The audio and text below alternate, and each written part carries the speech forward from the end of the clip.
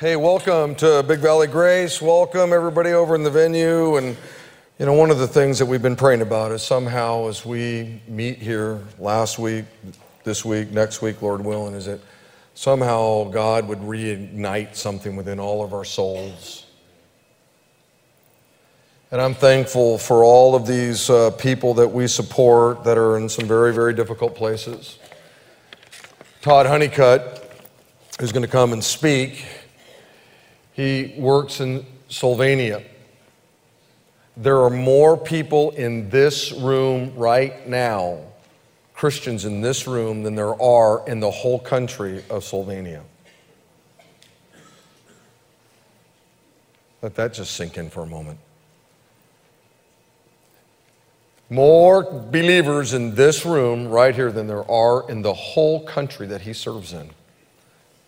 And I'm thankful that he's there doing his best to tell people about this great God that we serve. He's an incredible man. He's a great friend. And I know he's going to use this moment. He's going to use this message in a great way. I know God's going to use it. So welcome up my friend, Todd Hunnicut. Will you do that?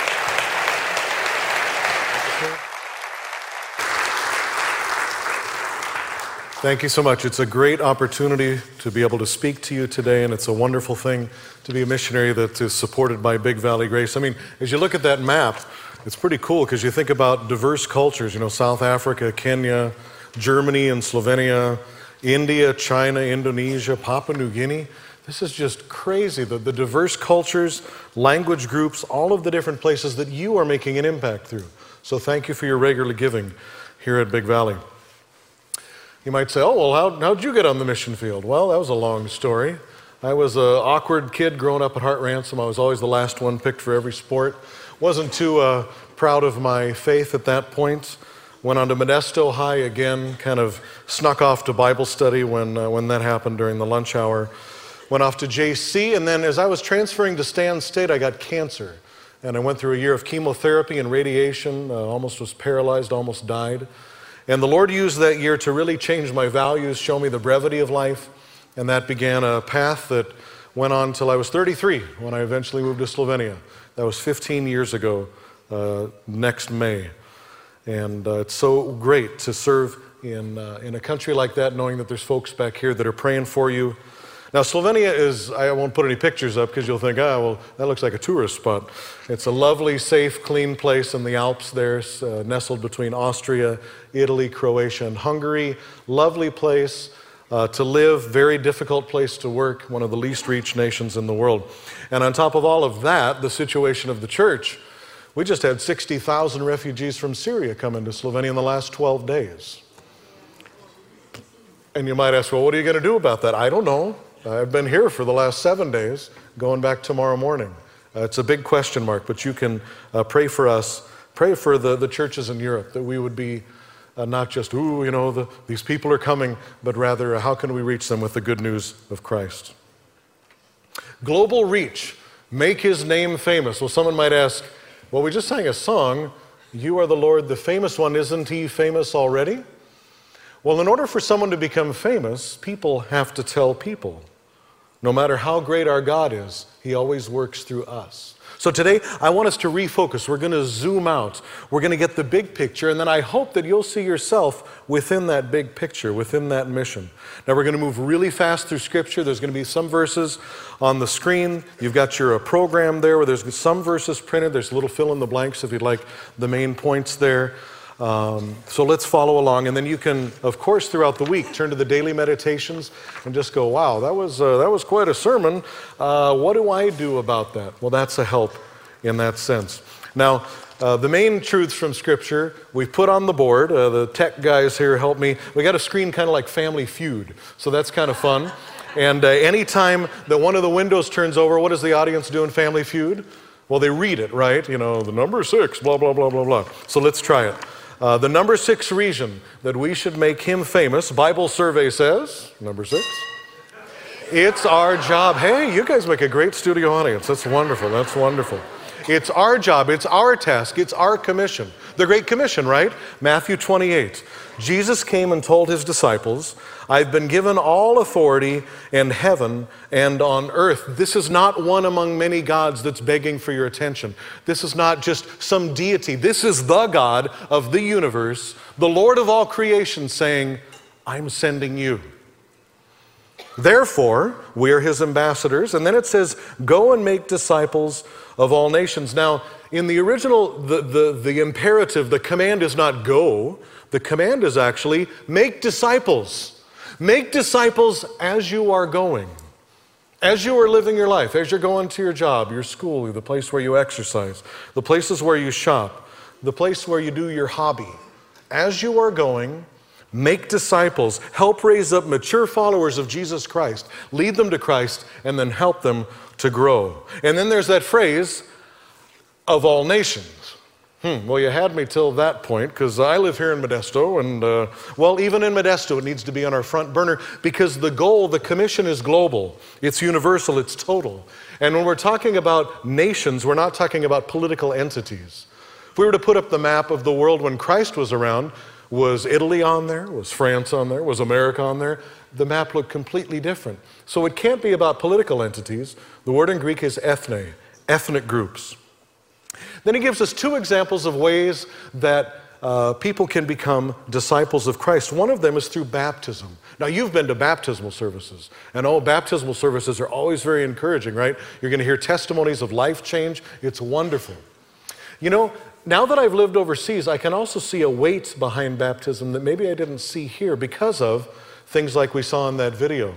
In Albania, when we lived there 6 months, there were 50 people from the village of Pojam that were to be baptized. And wow, that was a great day there on Lake Ohrid, and all of these 50 people went into the lake, and it was a day of rejoicing. And that week, terrible persecution. That week, terrible spiritual warfare, and many people walked away from their faith that were baptized the Sunday before. It's a heavy-duty thing.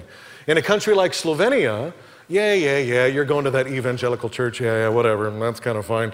You say you prayed to receive Christ. I have no idea what that means. You're getting baptized? That's a serious thing in a country like Slovenia. And that's when kids start getting kicked out of their homes. That's when grandparents don't talk to you anymore. That's when kids start being, not a part of the family anymore. Baptism is identification with Jesus Christ and can be a weighty thing in many, many cultures. Then it says, teaching these new disciples all the commands that I have given you. And you might say, amen. They need the whole counsel of God. They need the whole scripture, except actually I left out two words, teaching them to obey.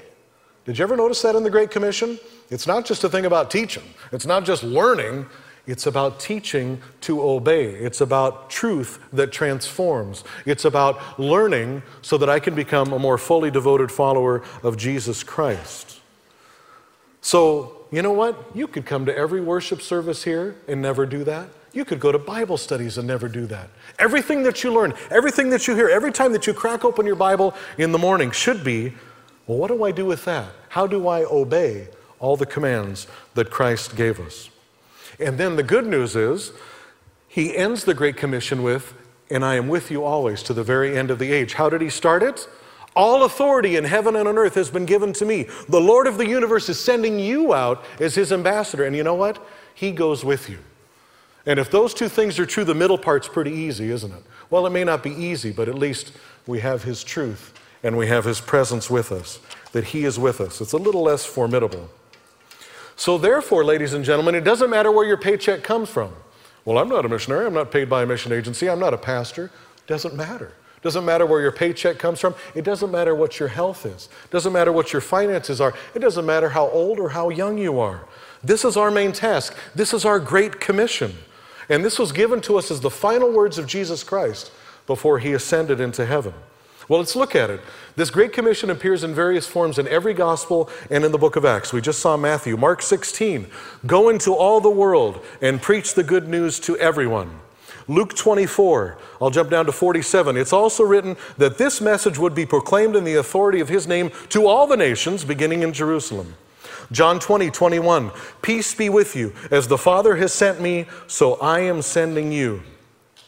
And Acts 1:8, you will be my witnesses, telling people about me everywhere.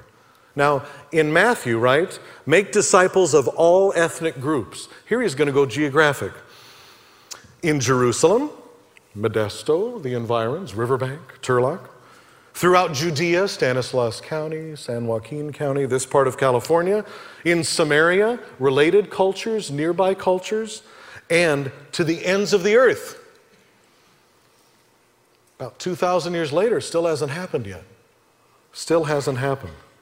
Hudson Taylor was a missionary to China in the 1800s. He said, the Great Commission is not an option to be considered, it's a command to be obeyed.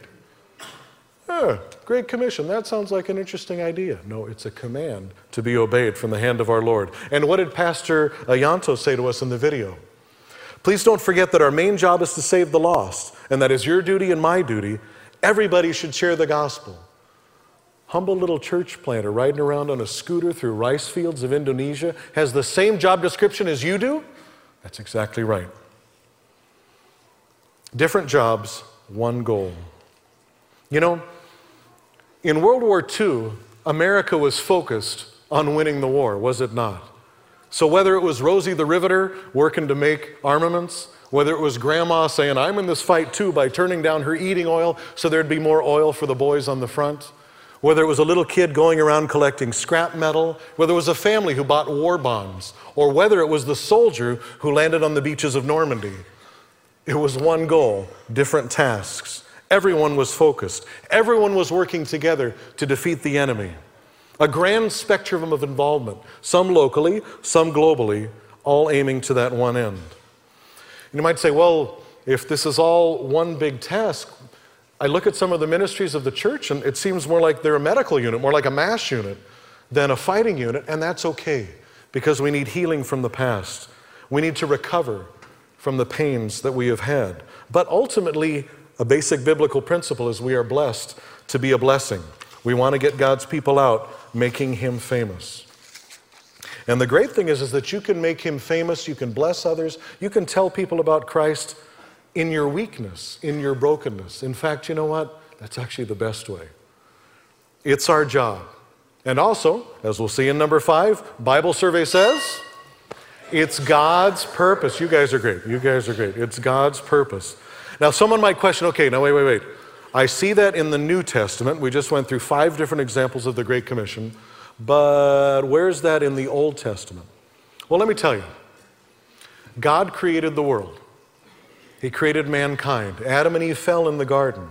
Sin started spreading all over the world, and eventually God had to judge the earth with the flood of Noah.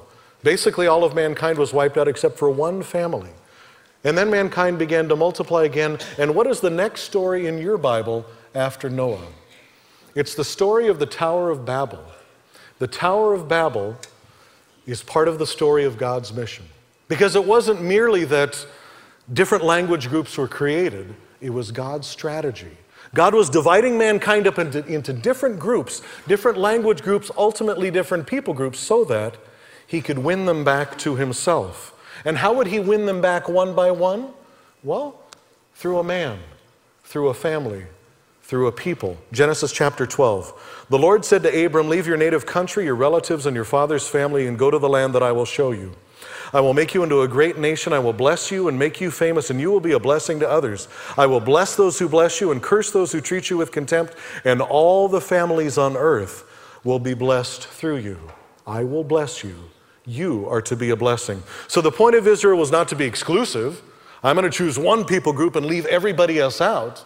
No, I'm going to choose one people group to win the others, to be a witness, to be blessed, to be a blessing. In Deuteronomy chapter 4, there's a very missional perspective that says the Israelites were to follow God's law. Why? So the nations would be amazed by the God of Israel. Joshua 2, what's the missional purpose of the parting of the Red Sea and of the Jordan? Joshua 2:24, He did this so that all the nations of the earth might know that the Lord's hand is powerful. Why did David kill Goliath? Good old Sunday school story. What does David say in a missional sense? And the whole world will know that there is a God in Israel. 2 Chronicles 6, what's the missional reason that the temple was built? that foreigners would come from distant lands and pray toward the temple. Oh, look at this great passage in 1 Chronicles 16. Let the whole earth sing to the Lord. Each day proclaim the good news that he saves. Publish his glorious deeds among the nations. Tell everyone about the amazing things he does. Oh, nations of the world, recognize the Lord. Recognize that the Lord is glorious and strong. Is that not a statement of the Great Commission? Now, the Psalms are full of this global goal. Isaiah is full of it, and the prophets. Here's just a few highlights. Psalm 9, tell the world about his unforgettable deeds. Psalm 86, this is the passage Pastor Rick preached out of last Sunday. No pagan god is like you, O Lord. None can do what you do. Among the gods, among all the religions of the world, there is no one like our God. Verse 9, and all the nations you made will come and bow before you, Lord. They will praise your holy name. So God's rule is universal. It's all the nations. It's all of the ethnic groups. They will come and they will bring him glory. Isaiah 31, come here and listen, O nations of the earth. Isaiah 49 is speaking about the Messiah. You will do more than restore the people of Israel to me. I will make you a light to the Gentiles, and you will bring my salvation to the ends of the earth. Similarly in Daniel in chapter 7, he sees someone like a son of man, and jumping down there, he was given authority, honor, and sovereignty over all the nations of the world, so that people of every race and nation and language would obey him. The Great Commission. Probably the greatest missional book in the Old Testament is the story of Jonah. Nineveh was a violent, bloodthirsty nation. They did horrible, horrific things to their victims, but God loved them, and he offered them forgiveness. Now, Jonah was not happy at all about that. You remember that story? The reluctant missionary? But it was a story really of God's goodness and God's grace to a people that absolutely did not deserve it. In the Old Testament, it was an attractional mission model. Come to Jerusalem, worship the one true God with us in the one place on earth where he dwells. We are blessed by God, and we are to be a blessing to the rest of the world. But in the New Testament, it became a shift to a model of going, of being sent out. Barnabas and Paul and Silas, Barnabas and John Mark, different ones going out to reach the unreached, to share the gospel where it was unknown at that time. John Criswell with InterVarsity writes this: God's main intention in human history is to reunite himself with a world that is estranged by sin. And all that he's doing in space and time is an effort to further that desire. From the first verses of Genesis to the last verses of Revelation, his intention is articulated and illustrated. The wonder of it all is that he wants to accomplish this mission through the faithfulness of people like you and me. Scientist Stephen Hawking, all of his life, has been looking for this grand unifying theory of the sciences. This is the grand unifying mission of all of reality, of all of space and time. Now, speaking of history, what's been going on in missions? How did missions get going? I mean, they had that Great Commission back in the first century, and there was the spread of the church, but for many centuries, the church didn't do a whole lot about reaching the lost. It was 1787, and a minister in England, William Carey, he's the balding guy there up on the top, he stands up in a meeting of pastors there and says, is it not the duty of all Christians to spread the gospel throughout the world? He had read this book and his heart was touched. Well, you know what the answer was? Young man, sit down. When God pleases to convert the heathen, he'll do it without your aid or mine. But thankfully he didn't listen. And he became probably the first Protestant missionary of the modern era. And he went to India. He went to that huge subcontinent where so many Big Valley partners work today. William Carey said, attempt great things for God. Expect great things from God. He laid it all on the line. A few generations later, 1853, Hudson Taylor moved to China, hearing the call of the Lord. But instead of focusing on the coast where there were already, praise the Lord, many missionaries, he went inland. And he started dressing like the locals and cut his hair like the locals. And he led a whole new wave of missionaries that went to the hard-to-reach places of the world at that time. And then a century later, in 1972, a missiologist named Ralph Winter challenged the church not to think of the nations as political entities, but as people groups. And thus began a new era where we've been trying to, as the missions folk, trying to identify all of the people groups of the world and make disciples within each of those ethnic groups. And if you've never heard of William Carey or Hudson Taylor or Jim and Elizabeth Elliot or Adoniram Judson or Amy Carmichael, you can walk right over to the branch library today, and they've got lots of stories of missionaries over there. You could read those to your kids or your grandkids. It's God's purpose throughout all of Scripture, throughout all of history. It's His goal, it's His mission. Here's how C.S. Lewis described it in Mere Christianity. Enemy-occupied territory, that's what this world is. Christianity is the story of how the rightful king has landed, you might say landed in disguise, and is calling us all to take part in a great campaign of sabotage. And when you go to church, you're really listening into the secret wireless from our friends, and that's why the enemy is so anxious to prevent us from going. You see, God's army is in a global war. And this is more life and death than the landing at D-Day in Normandy. This is more life and death than the battle against ISIS today. This is the mission of the Master, and it always has been. Larry Crabb wrote, "I must surrender my fascination with myself to a more worthy preoccupation with the character and the purposes of God. I am not the point. He is. I exist for Him. He does not exist for me." So it's our job, because it is God's purpose, and Bible survey says, it's good news for everyone, for every neighbor, for every culture, all throughout time, all around the world. And you've already seen that, I hope, in many of the verses that we've read. So this is not a moral code. This is not a religion. This is not one of many truths. This is not like a horoscope. This isn't rituals we do to earn God's favor. We don't have to appease the gods. We don't have to appease spirits. It's not a list of do's and a list of don'ts. He is the way. He is the truth. He is the life. He is the solution. He is the salvation. He is the desire of nations. What is the gospel? My mom passed away in August. Before she did, she taught Bible clubs after school in the Salida schools under Child Evangelism Fellowship for decades. She began every single club exactly the same way. Good news, Christ died for me. They'd sing this song, and at the end of it she'd say, and what's the good news? The kids would say, the gospel. What's the gospel? 1 Corinthians 15, 3 and 4. I passed on to you what was most important and what has also been passed on to me. Christ died for our sins, just as the Scriptures said. He was buried, and He was raised from the dead on the third day, just as the Scriptures said. Just as we remembered a few moments ago in communion. The gospel is rooted in history. The death of Jesus Christ 2,000 years ago is the center of history. It deals with the ultimate problem, which is the problem of sin in the human heart. How does it do that? Ephesians 2, 8 and 9. God saved you by His grace when you believed, and you can't take credit for this. It's a gift from God. Salvation is not a reward for the good things we've done, so none of us can boast about it. For we are God's masterpiece. He created us anew in Christ Jesus so we can do the good things He planned for us long ago. Salvation by grace through faith.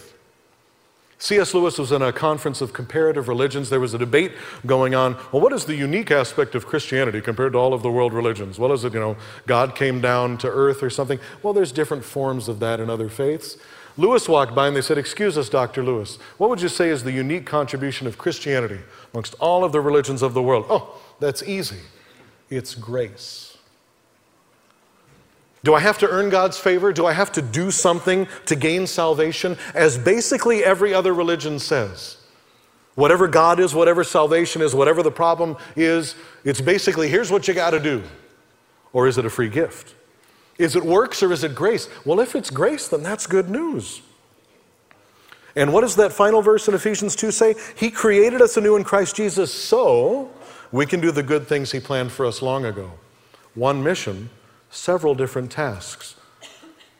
Created anew to make an impact. Romans 1, for I am not ashamed of the gospel because it is the power of God that brings salvation to everyone who believes. First to the Jew, then to the Gentile. For in the gospel, the righteousness of God is revealed. A righteousness that is by faith. From first to last. Just as it is written, the righteous shall live by faith. Now you know what? We could add John 3:16. We could add a whole slew of other verses that you probably already know about what it means to be saved. What it means to place your faith in Christ. This gospel is for every culture, every person throughout all of the world and throughout all of time. It's the ultimate and lasting solution to the problems of the world. The salvation of the people of the world. the salvation of the peoples of the world. You know, this good news is for everyone, but we just need to stop and say, it's for you too. And have you accepted that free gift? Do you even understand what we're talking about here? This is the good news. This is the gospel of Jesus Christ. And if you aren't sure about what that means, why don't you come back to the altar after the service? Would love to talk with someone about that. Good news for everyone, but number 3 says, Bible survey says, but not everyone knows. It's good news for everyone, but not everyone knows. Now, the church has been growing and there are amazing things happening, but as Carl F.H. Henry said, the gospel is only good news if it gets there in time. So many do not have access to this news. Well, let's go into our mission briefing room momentarily, and we'll look at some different charts and graphs and maps that'll tell us about the state of the church today. The red area, unreached, 40.3%. Established church, largely reached, 42.7%. Informative, nominal, where the church is kind of weak, but it's there, 17%.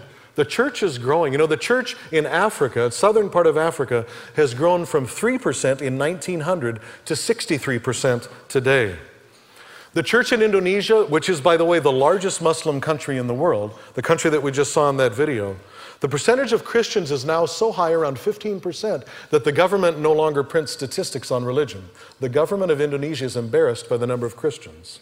Now, it's a difficult place, and you saw in the video, there's still darkness. There's still probably hundreds of islands in Indonesia that have never heard the gospel, but praise the Lord. Listen to this one. More people have come to faith in Jesus Christ in the Islamic world since 1990 than all the centuries before. Can you believe that? The Lord Jesus Christ is appearing in visions to Muslims all over the world. Christians have been praying during the month of Ramadan, since 1990 especially, that God would reveal himself. But you know what? They always need to come in contact with a believer, with a witness. Someone has to make disciples. Around the globe, there's about 510 new churches planted every single day. Maybe 80,000 people place their faith in Jesus Christ every single day. Can you say amen to that? Amen. Hallelujah, hallelujah. And yet, by this little pie graph up there, he is not yet universally famous. 40% unreached. These are statistics from the Joshua Project. 40% lack the good news. We'll go on to a map here that'll show us some various colors. You probably can't see much of it, but the red section is the least reached part of the world. The yellow section is the partially reached part of the world, and the green section is, well, where there's an established church. And you might say, hey, North America, Modesto, yay, we're done. Well, let's think about that. If we were to add together all of the seats in all of the churches in Modesto, how many people could we seat? 2, 3 times? I don't know. 20,000? I don't know. I don't know the statistic. How many people live here? How many people in Modesto know Jesus Christ as their personal Lord and Savior?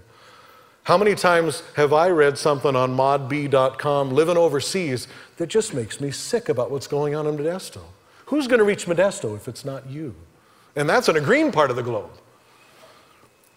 On your notes there, it says 9,680 people groups on this planet, 3,950 are unreached. 3,950 people groups. That was that 40% that we saw earlier. 3,950 people groups.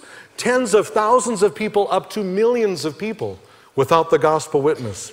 Out of 6,000 or 7,000 languages, maybe 500 have a whole Bible. 500 languages.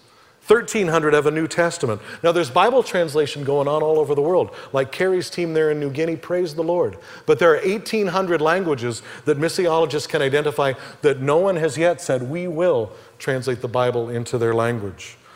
It's like the country of Afghanistan. Afghanistan, tough place, right? Wars just seem to go on there time after time. More than half of the people groups in Afghanistan don't have one verse of the Bible in their language. There's hardly any Christians there. Let's zoom in on that red part on this blue map here. North Africa, Middle East, Southeast Asia. We call this the 10-40 window, the 10th parallel to the 40th parallel. This is 2/3 of the world's population. This is where all of the world's major non-Christian religions are: Hinduism, Buddhism, Islam. This is 99% of those who are poorest and have least access to the gospel. This is a place that we need to focus on, is it not? Just as a point of comparison, though, you see where the yellow arrow there is? There's a dinky little country right underneath Austria called Slovenia. And you've already heard it. There's only about 1,100 evangelicals. We're the 14th smallest evangelical population by percentage of any country in the world. 40 small churches. Average sized church in Slovenia, 30, 40 people. There's a lot of work that needs to be done, even in a tiny little country of 2 million like Slovenia. So globally, we need Bible translation work, and we need radio to send the gospel, and we need internet ways of getting into these closed access places. But someone has to go. Someone has to tell the good news. Someone has to make disciples. Maybe as the global church, we need to focus a little more on reaching the unreached, because it's our job and it's his purpose. William Borden, about a century ago, was the heir to a massive fortune, millions and millions of dollars. Maybe you bought some Borden products in your lifetime. Why did he decide to leave all that behind and go to China? Here's what he said. If you see 10 men trying to lift a log, and 9 of them on the light end and 1 on the heavy end, where will you step in to help? Not everyone knows, and what are you going to do about that? Thousands of people groups on their way to a Christless eternity, doomed to hell because of their sin, but lacking access to the gospel, which could save them. You know, I just believe that if we could see how amazing heaven will be, we could also peek in and see how horrible hell is. If we could see what we will be like when glorified with Christ, and if we could see what the future of the lost is, we would do anything. We would give up anything to reach the lost. But for now, well, it takes faith in what the Word of God says. What is the state of the lost? How can you be saved? This really is the point of it all. You know, when the Allies landed at Normandy, they didn't stop. Now, you've seen the movies, you've seen the documentaries. It was a horrible price paid that day on the beaches of Normandy. Thousands of people died in an instant as the guns started mowing them down. Horrible, horrible things. And then there were the hedgerows, and then there was the tanks, and it was just a nightmare. But they didn't camp out on the beach at Normandy and say, wow, that was really difficult. Let's take a break. They went, and they went, and they went, because the goal was not Normandy, the goal was Berlin. The goal was complete victory. The goal was to complete the task. You see, in reality, in this spiritual battle, we're not like the U.S. was in the 1940s. The battle is somewhere out there. We're sending our troops and we're sending supplies over. In reality, we're not even England in the 1940s, getting bombed by Nazi Germany, suffering. We're actually occupied Europe. This is enemy-occupied territory. We are in the mission field, we are in the battle, and the battle is raging all around us. And yet, in a sense of geography and in a sense of unreached people groups, the darkest, hardest places to reach are actually far from here. And somebody has to be sent. They could be sent from here, they might be sent from somewhere else. Someone has to tell the good news. Someone has to make disciples. So many don't know. Now that is reality. But are you ready for some good news? Are you ready for some encouraging news after all of that? Oh my goodness, how are we going to do this? The number 2 reason that we should make his name famous, you may have already noticed it in some of the verses we've read. Bible survey says, it's going to happen. Do you believe that? Psalm 22, the whole earth will acknowledge the Lord and return to him. All the families of the nations will bow before him. Habakkuk 2:14, for as the waters fill the sea, which is pretty wet, the earth will be filled with an awareness of the glory of the Lord. Isaiah 11, as waters fill the sea, so the earth will be filled with people who know the Lord. Matthew 24, the words of Christ, and the good news about the kingdom will be preached throughout the whole world so that all ethnic groups, all nations will hear it, and then the end will come. Think about that one. Acts 1:8, we've already read it. You will be my witnesses, telling people about me everywhere. And the ultimate end, Revelation chapter 7. After this, I saw a vast crowd, too great to count, from every nation and tribe and people and language, standing in front of the throne. We'll jump down. And they were shouting with a great roar, salvation comes from our God, who sits on the throne, and from the Lamb. End of story. End of mission. John 9:4, Jesus said we must quickly carry out the tasks assigned to us by the one who sent us. Night is coming, and then no one can work. Someone once said, there is one thing we will not do in heaven. We cannot do in heaven. Share the gospel. You see, this is very unlike World War II. In World War II, it was very tenuous, was it not? When those first waves were landing on Normandy, it was not a sure thing that they would win. You think of the battles on Iwo Jima and other Pacific islands, it was desperate. Nobody knew who would win in the end. And it might seem that way after you look at these statistics. If you talk to some of the missionaries, you say, man, there's a lot of difficulties in reaching these unreached people groups. Or, man, there's missionaries out there slugging it out all of their lives, seeing very little fruit for their efforts. Maybe it's even you. You try to share your faith and people kind of reject it and you get discouraged. But in this global battle for the souls of man, we have the end of the story. We know how the war ends. We have Christ's authority and He is with us, so let's go. But in this truth of it's going to happen, some might say, hey, it's going to happen, so hey, that's great. Hope someone's going to take care of that. Or it's, well, it's going to happen, so let's work together to make this great thing, this ultimate thing, come about. You see, it's our job. And it's our job because it's God's purpose. It's good news for everyone, but not everybody knows. But you can know this, it's 100% sure that it's going to happen. These are all good biblical reasons to be involved in mission, to make disciples of all nations, to live missionally. But what is the ultimate one? I love the words of British theologian John Stott. Listen to this. If God desires every knee to bow to Jesus and every tongue to confess Him, so should we. We should be jealous, as Scripture sometimes puts it, for the honor of His name. Troubled when it remains unknown, hurt when it is ignored, indignant when it is blasphemed, and all the time anxious and determined that it, the name of Jesus Christ, shall be given the honor and glory which are due it. The highest of all missionary motives is neither obedience to the Great Commission, as important as that is, nor love for sinners who are alienated and perishing, strong as that incentive is, especially when we contemplate the wrath of God, but rather zeal. Burning and passionate zeal for the glory of Jesus Christ. And before this supreme goal of the Christian mission, all unworthy motives wither and die. Bible survey says, He is worthy. If we want to glorify God in all that we do, as Pastor Rick so often says, glorifying God is our ultimate motivation for mission. Revelation 5, look, the Lion of the tribe of Judah, the heir to David's throne, has won the victory. You are worthy to take the scroll and break its seals and open it, for you were slaughtered and your blood has ransomed people for God from every tribe and language and people and nation. Worthy is the Lamb who was slain. There is nothing greater than His name. There is no one higher. His glory eclipses all World Series records, all business dealings, all accomplishments, all priorities. This is more important and urgent than even preserving our freedoms in battle. It's all about Him. There's nothing greater on earth. It's all about the glory of God. And what is more glorifying to God than someone who places their faith in Him? What is more glorifying to God than a people group with disciples of Jesus Christ in it?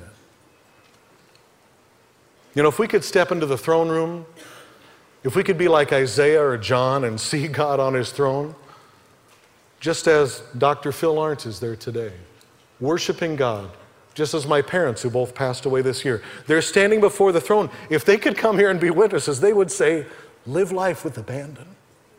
Do anything. Be focused on mission. Be ready to pay any price so that the nations could see His glorious face. But for now, that takes faith. And you know what? It's hard to live in a wartime posture. The United States, we did it for what? 1941, 1945, and it was exhausting. And the 1950s and 60s, without that singular focus, went in very different directions. But this battle has been going on since Christ. No, it's been going on since Adam and Eve's fall. No, actually, it's been going on from eternity past. God calling men back to Himself. God redeeming people back to Himself. So it's been going on a long time, and it's going to keep on going until Christ returns. And when will, as that one verse suggests, when will Christ return? When the gospel has been preached to all nations, when we finish the job.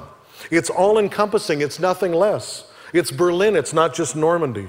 So whether you choose to live in that wartime stance, well, that's up to you. But I think that it's time that we refocus, church. I think it's time that we realign. I think that it's time that we live missionally. What did that pastor in Indonesia tell us? Please don't forget that our main job is to save the lost. That's your duty and my duty. Everybody should share the gospel. Now you might say, hey, great sermon, Thank you, Mr. Missions up there. That's great. Thanks so much for telling us.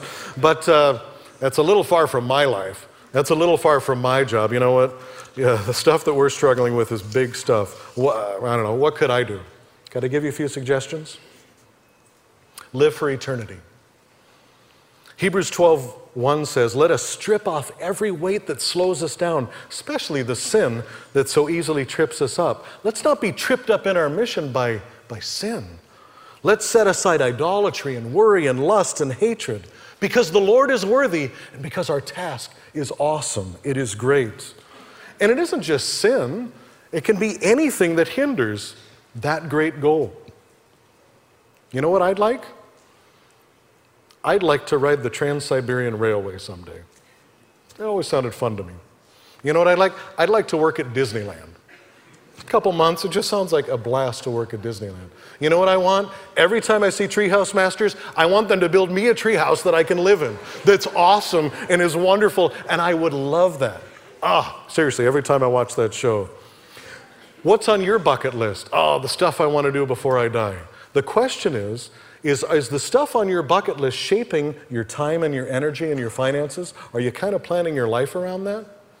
Could I suggest that the Kingdom Citizen bucket list, in addition to caring for family and the normal stuff of life, I think it basically has one item, and we've been looking at that all morning. Make disciples as you are going of all nations. That's the one item.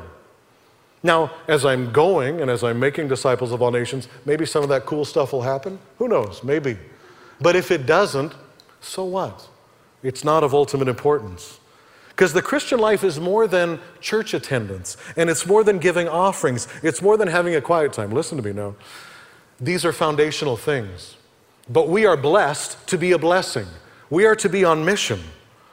Jesus said, store up for yourselves treasures in heaven. Wherever your treasure is, there the desires of your heart will also be. So we're going to do a little examination. We did a little research. We're going to take your checkbook and put it up on this screen. And then we're going to take your credit card statement and put it up on this screen. And then we're going to take your schedule, what you got planned for this week, put it up on this screen, and your to-do list. What would those four things, checkbook, credit card statement, schedule, and to-do list, tell us about your priorities, about your mission? And what would you like it to say? Writer Paul Borthwick said, live a lifestyle that reflects our knowledge of the condition of the people in our world. Now, the nice thing is God gives us a mature choice. This is not World War II. This is not the government saying, okay, ladies cannot wear nylons, you can only get tires every once in a while, gas is rationed because we need it for the battle. The Lord is saying, live for eternity. Keep eternity in mind. So he's not going to say, it's bad to go to Disneyland. How much is a Disneyland ticket now? Like $100? It keeps going up in price. However much, it's bad to go to Disneyland because there's lost people. It's okay to have some fun. He's not going to say having this hobby is bad. What he is going to say is everything on this earth is temporary. The book of Ecclesiastes, Solomon tries everything that this world has to offer, from relationships to knowledge, his fantastic gardens, all this achievement. And what does he come up with? Everything is vanity. And the word in Hebrew is vapor. Like your teapot on the stove. Comes up, well, it's there, it exists, but only for a second. And that's the way it is with everything on this earth. Every single thing, except for the souls of man and the Word of God. So if that's so temporary, so fleeting, how should that affect how we live? How could we maybe individually ration ourselves, ration our consumption, ration our time, ration our energy so that we can invest more in the kingdom? Now, this is not about comparing yourself to others. We will not put your checkbook and your neighbor's checkbook up on the screen and, oh, let's compare. It's about you talking to God and saying, Lord, what do you want of me? Because yes, we have to live. Yes, we have to take care of our family. Yes, it's okay to have fun. But keep mission, keep eternity in focus. Because you know what? The things that I do in this life will set aside rewards for me in the next. Randy Alcorn changes Jesus' sentence to say this: I can't take it with me, but I can send it on ahead. And you know what? I can invest my life so that when I get there, the God of the universe, sitting on the throne of the universe, will reach down and say, Todd, well done, good and faithful servant. And he'll hand me a crown. I'd say that would be worth it, would it not? Second idea, pray for the world. And I know missionaries are supposed to say that, but Paul said that in Ephesians chapter 6. Pray for me. Ask God to give me the right words so I can boldly explain God's mysterious plan. So read the news, but don't get all worried. Read the news and pray. Learn about other cultures. Pray for those cultures. Come out to the tables in the foyer. Would everyone in this room please sign up for at least one missionary newsletter? And whenever you get it in email or by print, you read it, and you pray, and you get this intelligence from the battlefront, and you join the battle in prayer. That would be awesome. Broaden your vision. You know, in Hebrews 12, when it says, since we are surrounded by such a great cloud of witnesses, part of their witness is their life stories. Do you know their life stories? Once again, go over to the branch library, go to the Christian biography section, the Christian history section, look at the mission section. There's some amazing stories in there. And not to say, woo, look at those fantastic Christians. I could never be like that. But to ask, how could a simple person like that do what they did? I'd like to tell you the story of my parents. I don't have time, but they were simple folks. They did amazing things. Give me your email address. I'll send you a little book that I wrote about them in PDF form. But if you want a really in-depth, if you're serious and you're saying, the Lord's doing something in my heart and I want to learn more about this, there's a course that's going to start here at Big Valley Church on January 17th. There's a table right behind the stage here. The Perspectives on the World Christian Movement course. I took that course 3 times. Loved it. And I even took it for undergraduate credit. You can take it for undergrad or graduate credit. It will shape the way you see the Bible, the way you see history, the way you see our mission. Great, great course. Number 4, obviously, what about going to the nations? There's hundreds of people groups probably here in Modesto and the environs. What about you, without ever leaving home, loving them, reaching them, touching them? And what about you going? Who will be the next generation of people out of Big Valley who will go around raising missionary support, saying goodbye to family and friends, learning a new language, a new culture, so that you can tell people about Jesus, so that you can make disciples? And I tell you, church, your prayers will become more passionate. Your giving will be more sacrificial when it's your friend who goes, when you're sending your sons and your daughters abroad. And you know what? Even if you do nothing else, even if after drinking through this fire hose of mission vision, you can't remember anything else of what I said, remember this one thing. Keep that big picture in mind. The Great Commission. Reach is our mission. When next time you hear reach, don't think, oh yeah, that's great, that's them. Think, oh, that's us, that's me. Kind of silly, but next time you hear about World War II, you're flipping through the History Channel, oh, they got a million programs about World War II. Don't think Hitler and Normandy. Think the global battle that you're a part of. I'm part of this. I have a different role maybe than this other person, but that's what I'm all about. Let's talk to our Sunday school classes. Let's, when we meet as Bible studies, let's talk about the global need. Talk to your families about that. Let's just prayerfully orient our lives. Let's make hard choices that will make a difference in eternity. Because you know what? It's our job. And it's our job because it's His purpose. It's good news for everyone, everywhere, but so many don't yet know. Ultimately, He is worthy, and we need to make His name famous. Now, this mission might seem like mission impossible. But what did we look at number 2 up there? Well, on the previous list, it's going to happen. It's a sure thing. So join the thing that you know is going to happen. Pay any price to bring it about. Join the rightful king in regaining his kingdom, starting here in your Jerusalem. Church, your mission, should you choose to accept it, is to make disciples as you are going of all nations. Will you? Let's pray together. Lord, amidst all that has gone on this morning, so many things have been talked about. We've sung so many words. We've praised your name. Would you just speak in this moment? What do you want us to do? And how can you help us to see ourselves in this great, grand, glorious commission that you've given us? We pray this in Jesus' name. Amen. Amen. Hey, give it up for Todd. We do that.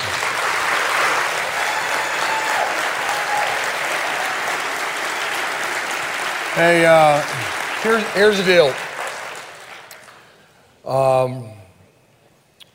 Over in the altar room, and that includes you over in the venue, over at our altar room over here, our missions pastor, our global missions pastor, Roger Swear, is going to be in there.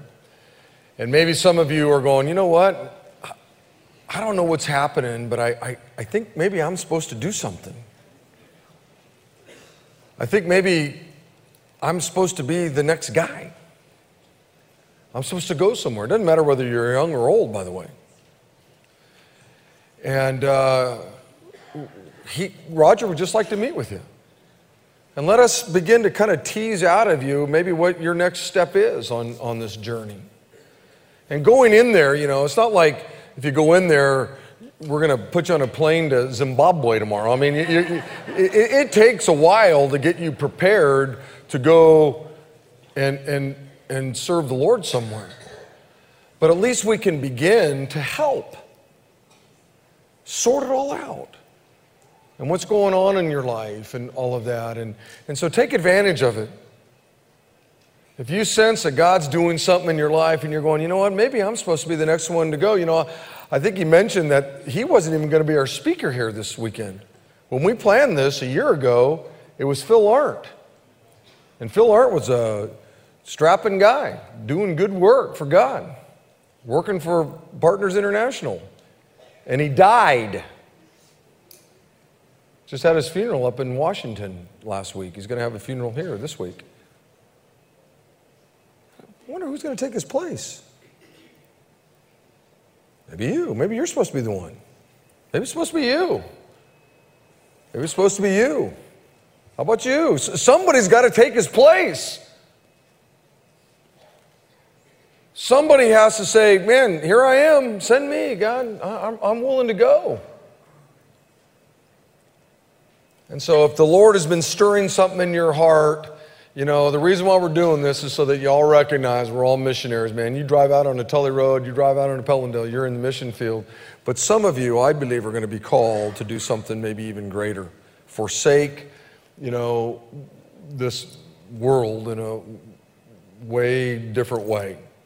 And so make sure you make your way into the altar room, okay? And we'll just take 5 minutes. Just get your name, and then he's going to have a meeting with you later on.